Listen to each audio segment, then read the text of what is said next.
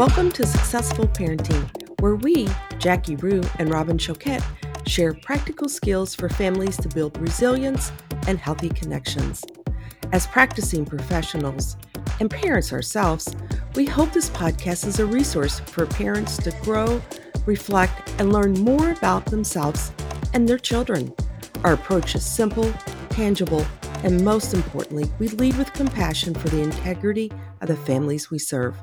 This podcast should not be taken as medical advice and is intended for informational purposes only. We love our work and we can't wait to watch families gain confidence and open themselves up to new ways of successful parenting.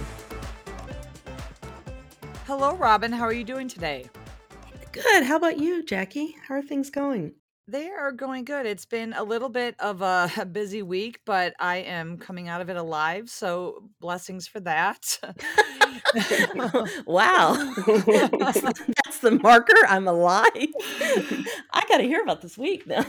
It's been a lot. There's certain weeks that everybody kind of starts to, kind of want something or need something and things are due and there's deadlines. And it'll be interesting what our guest expert today thinks. But I think she would probably say the same, that it's a busy week in the world of, child and adolescence. Everyone feels like they're in a rush right now. I think feeling like I'm in a rush has been pretty much the week, but I was really looking forward to today, and that's kind of carried me through. And, one of my dear friends is our guest expert today, and she's somebody that I have really looked up to and admired for some time. And it's Dr. Shelley Fisher. We've met probably 10 years ago, maybe even 15 years ago. And we just really clicked, and I've really leaned on her as a colleague and as a friend. And she has so much knowledge. She has been a school social worker for 14 or 15 years. She has been in so many different roles, and as an educator, teaching others and working with families. She has gotten her doctorate in the emphasis of adolescent identity and development, which I'm excited for her to tell us more about. Really nothing but great things to say about our guest expert today, Dr. Fisher. Welcome, Dr. Fisher. Oh, thank you so much. Wow, that was so very sweet, Jackie. And likewise, I mean, I can't say enough amazing things about my friend Jackie and Robin, who I've gotten to know you through Jackie and have worked with you a couple of times. So it's been wonderful. So thank you so much for having me today. Thank you for being here. Dr. Fisher, tell us a little bit about and take us on the journey of how you got to where you are today, just kind of who you are. Sure. So, I've always been, I say I've always been in social work. Believe it or not, I was actually a French major in college. I kind of did my own little exploration and how fun would it be to travel. But I always knew in my heart I wanted to do something in psychology or social work. As a child, is that what you're saying? As a child, Yeah, I think so. I think more as an adolescent, as you start to kind of try to figure out where you're headed in college, as a degree. And it's funny, my father was actually a school counselor, and I said to him as I was a senior or junior in high school, I said, I really want to be a psych major in college. And he was like, oh, that would be great. Just know you're going to go to school for like the next 12 years. And I said, oh, no way. I'm not going to do that.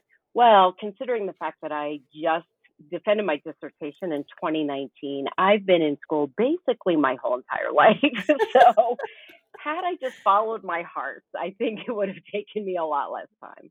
But how I got here today is, again, I had many different roles in social work and mainly out on the East Coast. Moved here back in 2007 with two young children and really got interested in the role of school social work and did what I needed to do and then applied for several jobs and am working in northwest suburbs here in Chicago in a high school of about 1,600 students, and we're a large high school district. When I started working with these students who were struggling significantly with substance abuse, with significant mental health issues, depression, anxiety, and they would be hospitalized or have suicide attempts. And I was trying to figure out how to be proactive, how to help them. And many times, many of these students who were struggling so much those first few years of high school would eventually come out as LGBT, junior or even senior year. And some of those mental health issues, as they had worked through this, would subside a little bit.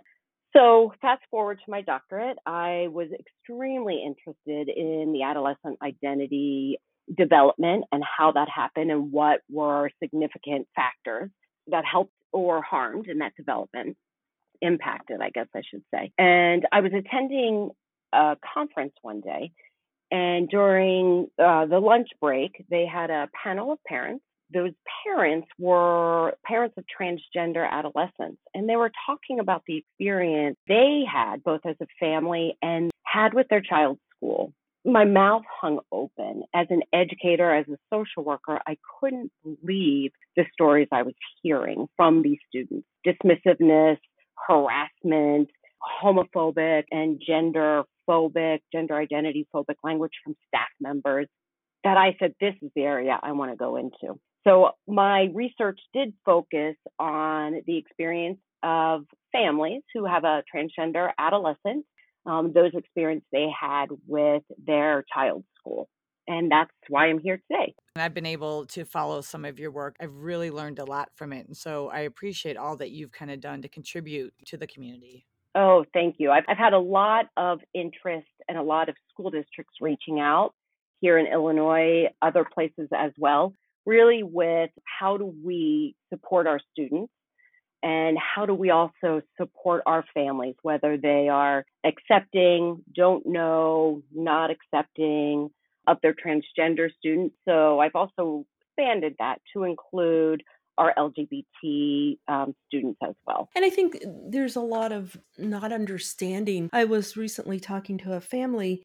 I said, everyone has a sexual orientation, a gender identity, and a gender expression. And when I said this to the parent, they were like, oh, okay, now I get it. It was a different way to think about it because I think they were trying to sort it all out. But once they could get that, it didn't seem so foreign. Like it felt connected to them. Does that make sense? Oh, absolutely. And when we talk about our gay and lesbian community, we usually refer to them as LGBTQ.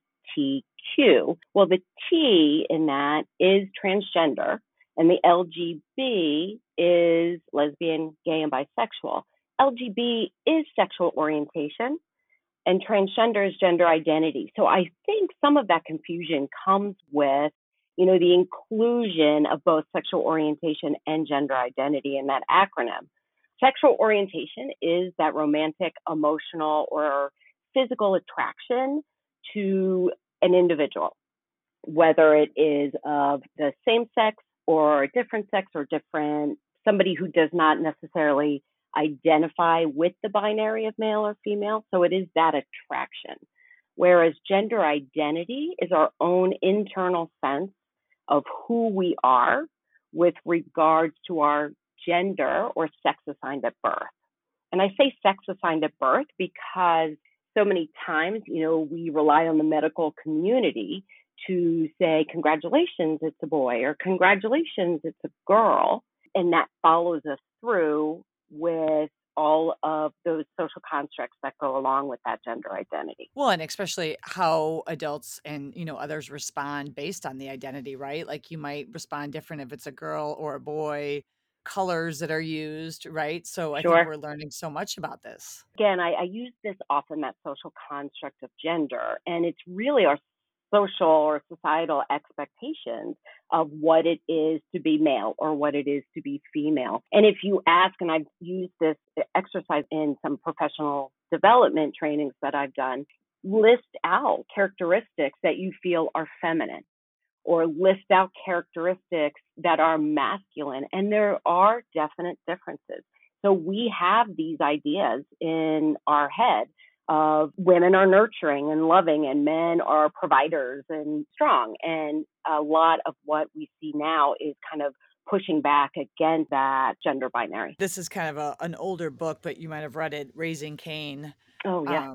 And it really kind of talks about the expectations for, males even to be able to express emotions and how they're brought up. That from a young age, it found, and research has shown that if a boy cries about something, they might get a response of, you need to be stronger than that. It's a sign of weakness for boys. And I love that book and kind of how it talks about how we kind of put expectations based on how we view the gender. Absolutely. And I was talking to a sophomore boy yesterday who said almost those exact words to me. He said, I can't show emotion. I can't show that I'm sad, and I can't cry in front of people. So I just get angry instead. He said crying is, as a man, you're weak. And, I try really hard with a lot of our students to dispel that myth. And I go from how good it is to cry from a physical standpoint, biological standpoint, letting them know, hey, your emotions are your superpowers. And there are no wrong emotions, whether you're a boy or a girl or identify as transgender or non binary, whatever that is. That is so true. And my next kind of question I was thinking about is in the LGBTQ community, we often kind of see now like the plus sign is added. What does it mean? Sure. So the plus sign is added to LGBTQ. The connotation is inclusion. So instead of just being LGBT, again, and I said this earlier, the lesbian, gay, bisexual, transgender, they are including all aspects of identity and orientation. The Q right now means both queer and questioning. Queer for a very long time was a negative term and was kind of avoided, but we're seeing more rise in especially younger individuals using the term queer, which means that they identify as not being exclusively heterosexual. So queer can also be an orientation term, but transgender is an identity term. Sometimes you will see I, A, and A after that as well, which right now mean intersex, asexual, or ally. And an ally is someone who does not identify personally with the LGBTQ community. However, they're supportive and advocate for those individuals. Well, and I've spoken to many families that just have a lot of misconceptions and they're really confused. And sometimes they come off really, judgmental because I think it's different. We didn't have a lot of information when we were being raised, and maybe our families or parents had different views. What would you think in terms of misconceptions? Please share with us a few that you find that, when you're interacting with either professionals or families. Sure. I think one that comes to my mind immediately is something that Robin just touched on in that misconception between orientation and identity. So many times I've had students who are socially transitioning to transgender male, yet they're still attracted to boys and men. And I've had staff members privately, not in front of a student, but privately say, I don't get it. And then I kind of go into that, okay, sexual orientation is attraction and identity is our sense of self. So I definitely think that is a misconception. If you are identifying as a trans male, which means sex assigned female at birth, transitioning to be a boy or a man, that you would automatically be attracted to the opposite sex or female. So that's a big one. And I think another is it's kind of touchy because it's very gray. There's a misconception on a couple of different levels that, hey, this is just a phase. If I ignore this, it'll go away. What we are finding, yes, all children go through many different phases. And most children will experience, explore, experiment along that gender identity spectrum at some point. But if they are, and we have three things we kind of like to take a look at, if they are persistent, insistent, and consistent with the fact that they do not feel or they're not identifying with their gender assigned at birth, then I think that's a pretty important clue that they may be kind of heading down that path, that journey to identify as a transgender individual. Okay. So it's persistent, insistent, and And consistent. consistent, yes. Okay. And even I have met with parents who have children as young as 7. And again, if it's okay for your 3-year-old or 4-year-old, don't freak out if they're saying, "I'm a boy, call me Johnny." Don't freak out over that. Watch it, learn from that, see where they're at. If that kind of goes away within, a shorter period of time, then I think it's just some experimentation. But if they're insistent to be called, or they're insistent they are a boy, and it's a consistent feeling for them, and again, persistence is the next, then then start to learn about transgender, start to learn about the LGBT community, really start to educate yourself surrounding that issue. Yeah. And parents, I think, really struggle of how do they open up and start to talk to children. I recently was talking to someone and I said, find opportunities, such as, you're watching a movie and there's a character there, let's say bisexual. And then could you open it up? Oh, I see so-and-so is attracted to both boys and girls. That's okay with me. What do you think? It just opens up in a very safe way those conversations. Is there anything else you think parents can do in terms of helping develop that open conversation? Sure, absolutely. I think starting very young at the dinner table, once they're able to kind of understand just in general, talking about acceptance and opening up that conversation, we are all humans, we are all people. And then, moving into other areas. Chances are, especially right now, children will have experience maybe having a friend who has 2 mommies or 2 daddies. And something like that is the perfect opportunity to start and open up that conversation. Why do they have 2 mommies? Why do they have 2 daddies? Well, because people love each other. They want to be married or they want to be together.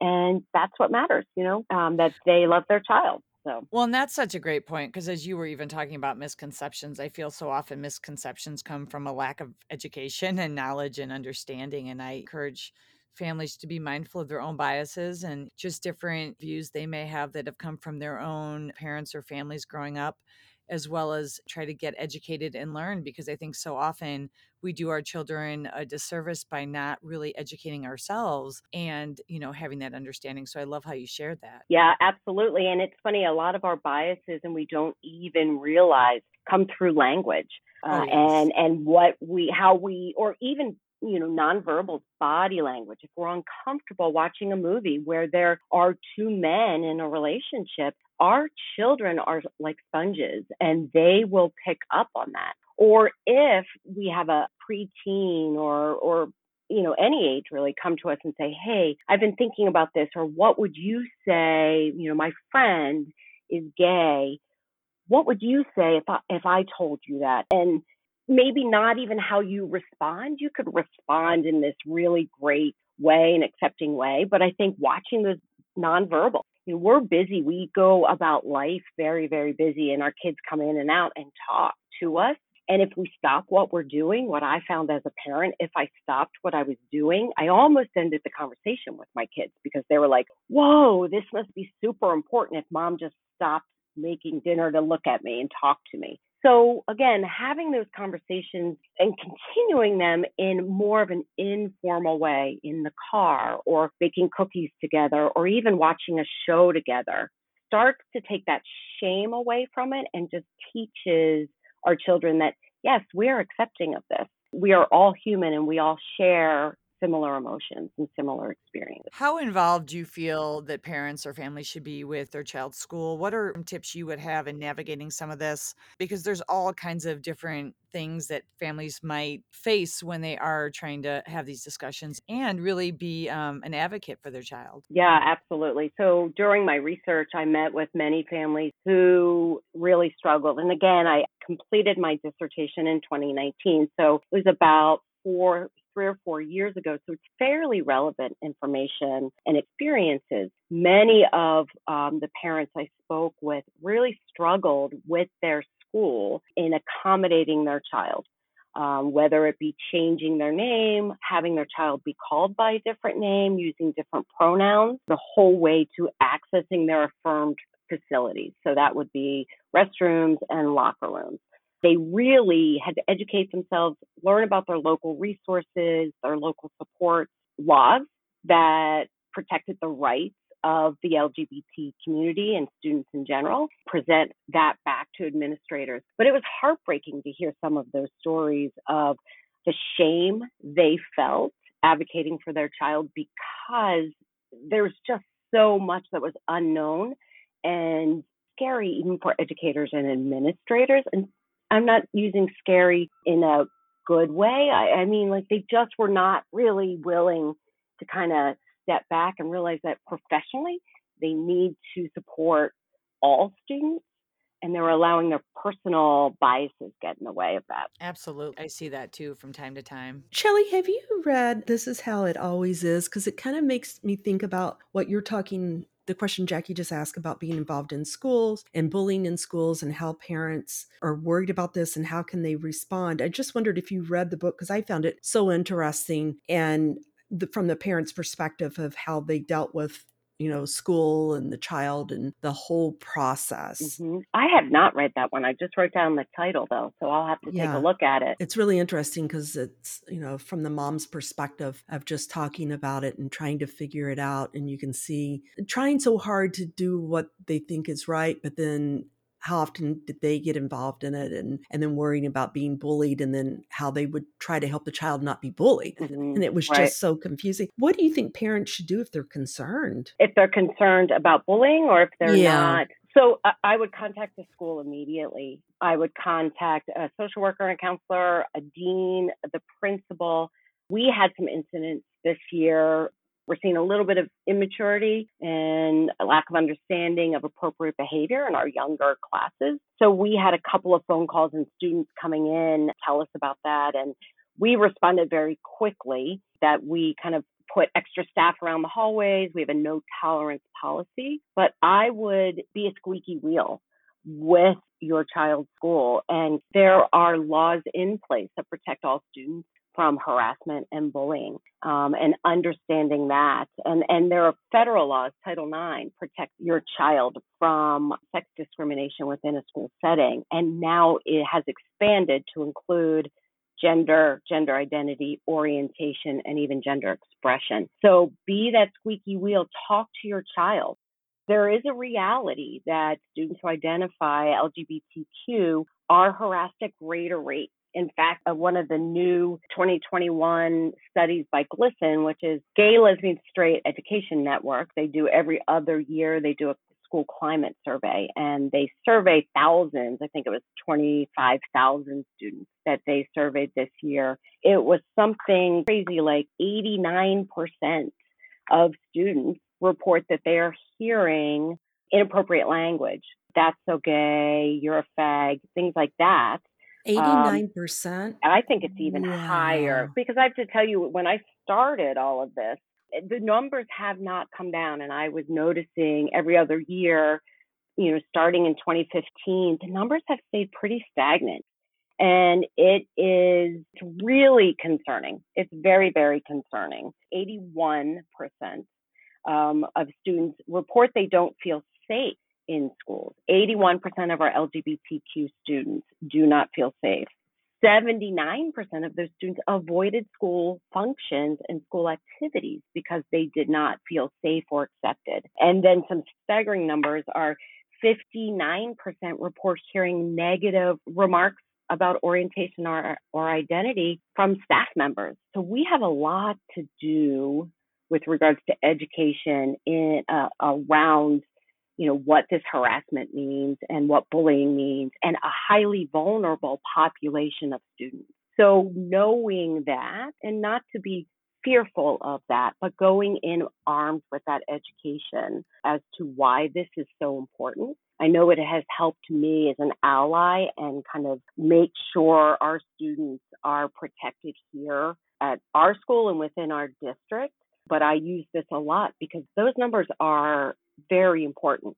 The negative implications of that harassment, physical harassment, not feeling supported by staff member includes lower academic outcomes, higher absenteeism, sometimes a greater increase in homelessness, especially if there's rejection by family, lack of planning, lower rates of post-secondary follow-through, looking at a tech school or a college or anything like that. And of course, there's higher rates of mental health issues as well. Well, and I think our children at the end of the day want to be accepted for who they are, not only accepted if they fit into a certain mold. And I think across the board, our children want to be embraced for that, in a genuine way. And so I think families are learning more and more about this. And I really do think for a lot of families, it is really just a lack of understanding and knowledge. Hmm. And, I love that you're sharing and spreading because I think it's so empowering for families as well as for the children. Yeah. Yeah. One question too is children become teenagers. We know that part of adolescent development is to have interest in dating and things like that in relationships. Honestly, dating can be scary for parents, right? It Right. used to maybe the old saying was let's start at 16, and now kids are developing those interests earlier and starting to date. Is this especially true for families of LGBTQ youth? Do you have you seen this? Do you have any suggestions for families? Yeah, it's funny that I definitely have suggestions. It's more of a general suggestion, I think, too. If you are aware your child is identifying LGBT, I would absolutely encourage healthy relationships and age appropriate dating, whatever that means for your family across the board, regardless of whether they are dating somebody of the same sex or the opposite sex. It's the same for all. Get to know who is coming, who is picking them up, who they are talking to online. We talk about that often, who their friends are, and really just encourage those age appropriate, safe dating practices, which then what it does then is it sends that message that LGBT relationships are normal. And they're not like you have to be extra cautious or do this or do Mhm. that. But they are normal. And again, these are things that we all think about regardless of who we are dating at that point. Because I think it's so true when you said that it's coming out of our own fear. If we respond in a way that you need to be careful, you need to be cautious, people may not, like we're instilling our fears in them if we start to really overreact when it Yes. comes time for them to start to date and to be out. And I think so often we find in parenting we do that a lot of Yeah. our own fears come through and we respond out of our internal experiences. Yeah, absolutely. And too, Robin, kind of along that same line is we respond out of our own fears. And those fears were communicated during my research and also in the research I've done since. When a child comes out to a parent, it is a huge deal for that child to kind of go to their parent and say, I'm gay, I'm lesbian, I feel like I'm a boy, I'm non-binary, whatever they may say. And there's a lot of relief that happens on the part of the student, a part of that child, because they've been mulling this over, scared to admit it. And once it's admitted, it's kind of off their chest.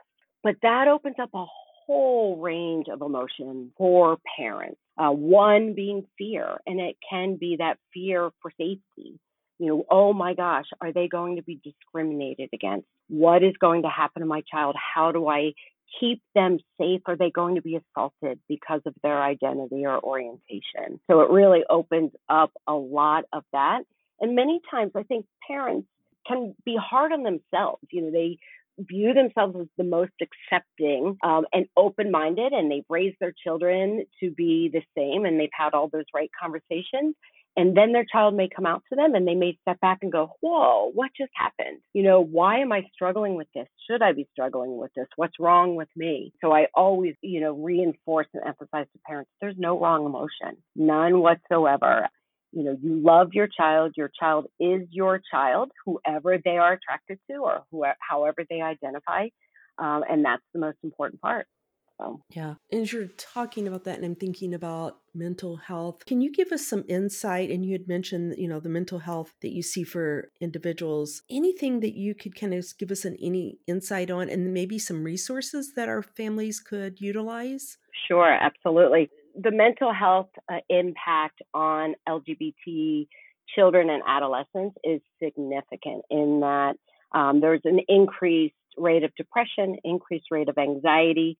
I had mentioned increased rate of absenteeism, for fear of safety in school, an increased rate of substance abuse. I think the most concerning statistic, and this has gone up since I actually defended my dissertation, so this seems to be on the rise, is that 45% of students who identify as LGBTQ have thought and considered suicide, which is very significant. So again, this can be a mental health emergency. Now, to clarify, orientation and identity do not cause those mental health issues. It's the way society has stigmatized and treated those individuals who identify as LGBTQ. Those are the most significant things.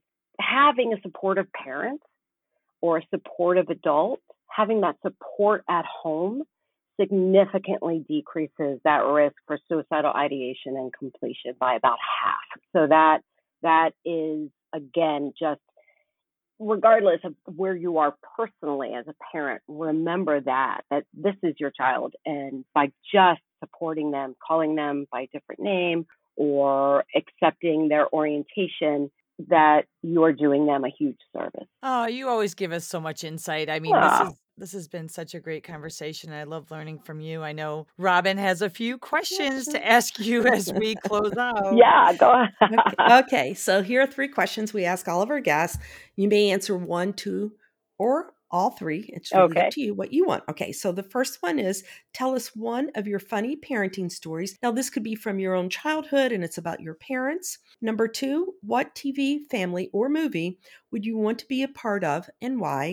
And number 3, what does successful parenting mean to you? So take it away, Dr. Fisher. 1, 2, or all 3, whatever you want.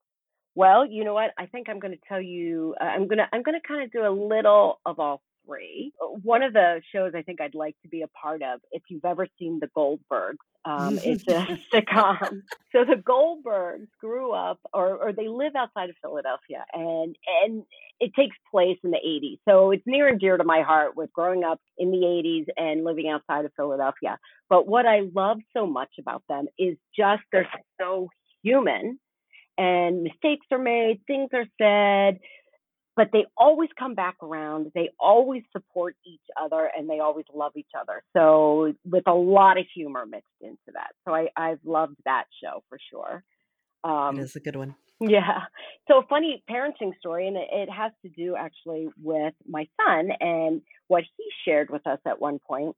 He came in, he was freshman in high school, I believe, and I was sitting outside with my husband, and we were having some conversation about something, and he kind of walked in and seemed very, very nervous. And he said, and this was just a few years ago, it was probably, 5. So I've been a social worker involved in this field.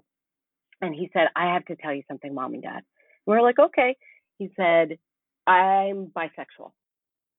And we paused. And I was thinking, all of these emotions started flooding me. One of them was, this is what I do for a living. What is going on? Like, what am I doing? And my husband looked at him and calmly said, hey, that's awesome. Your playing field just opened up by 50%. And I looked at him, and my son was like, yeah, right? Guy gets up, leaves. And I'm like, okay, that was probably genius on his part. So I tell that story often. Yeah, he definitely normalized it and was accepting at the same time. So I appreciated him in that moment. And what successful parent mean to me? I mean, that's a hard one. I've been thinking a lot about that one because it's not an end product. I believe it's continuously happening. It's part of that journey. But I think just knowing you have given your child wings to explore, to experience, to be who they want to be, and allowing that, our children aren't ours. We don't own them. We are just graced by their presence. And, hopefully with our love and guidance, their time with us, that we can help them become the best individuals that they can be. So, yeah, giving your kids wings, I think, is one of an indicator that you've done a pretty good job. I like that. Giving your kids wings. Love it. Love it. Thank you, Dr. Fisher. This has been a great conversation. Oh, well, thank you. Thank you so much. I really appreciate you speaking with me today, and keep up the great work. You're both doing an amazing job with this podcast, and very needed and very much appreciated. Well, and I look forward to seeing you soon, my friend. I have missed you, and I am glad that we got to connect. And your children are amazing, so that is a Oh, testament to you. And I look thank you. forward to, and you know my children, so I do. you've actually helped shape my children. So that is that is awesome. Yours are amazing as well. And wait till I tell you what my son's up to now, Jackie. You'll love it. So, okay.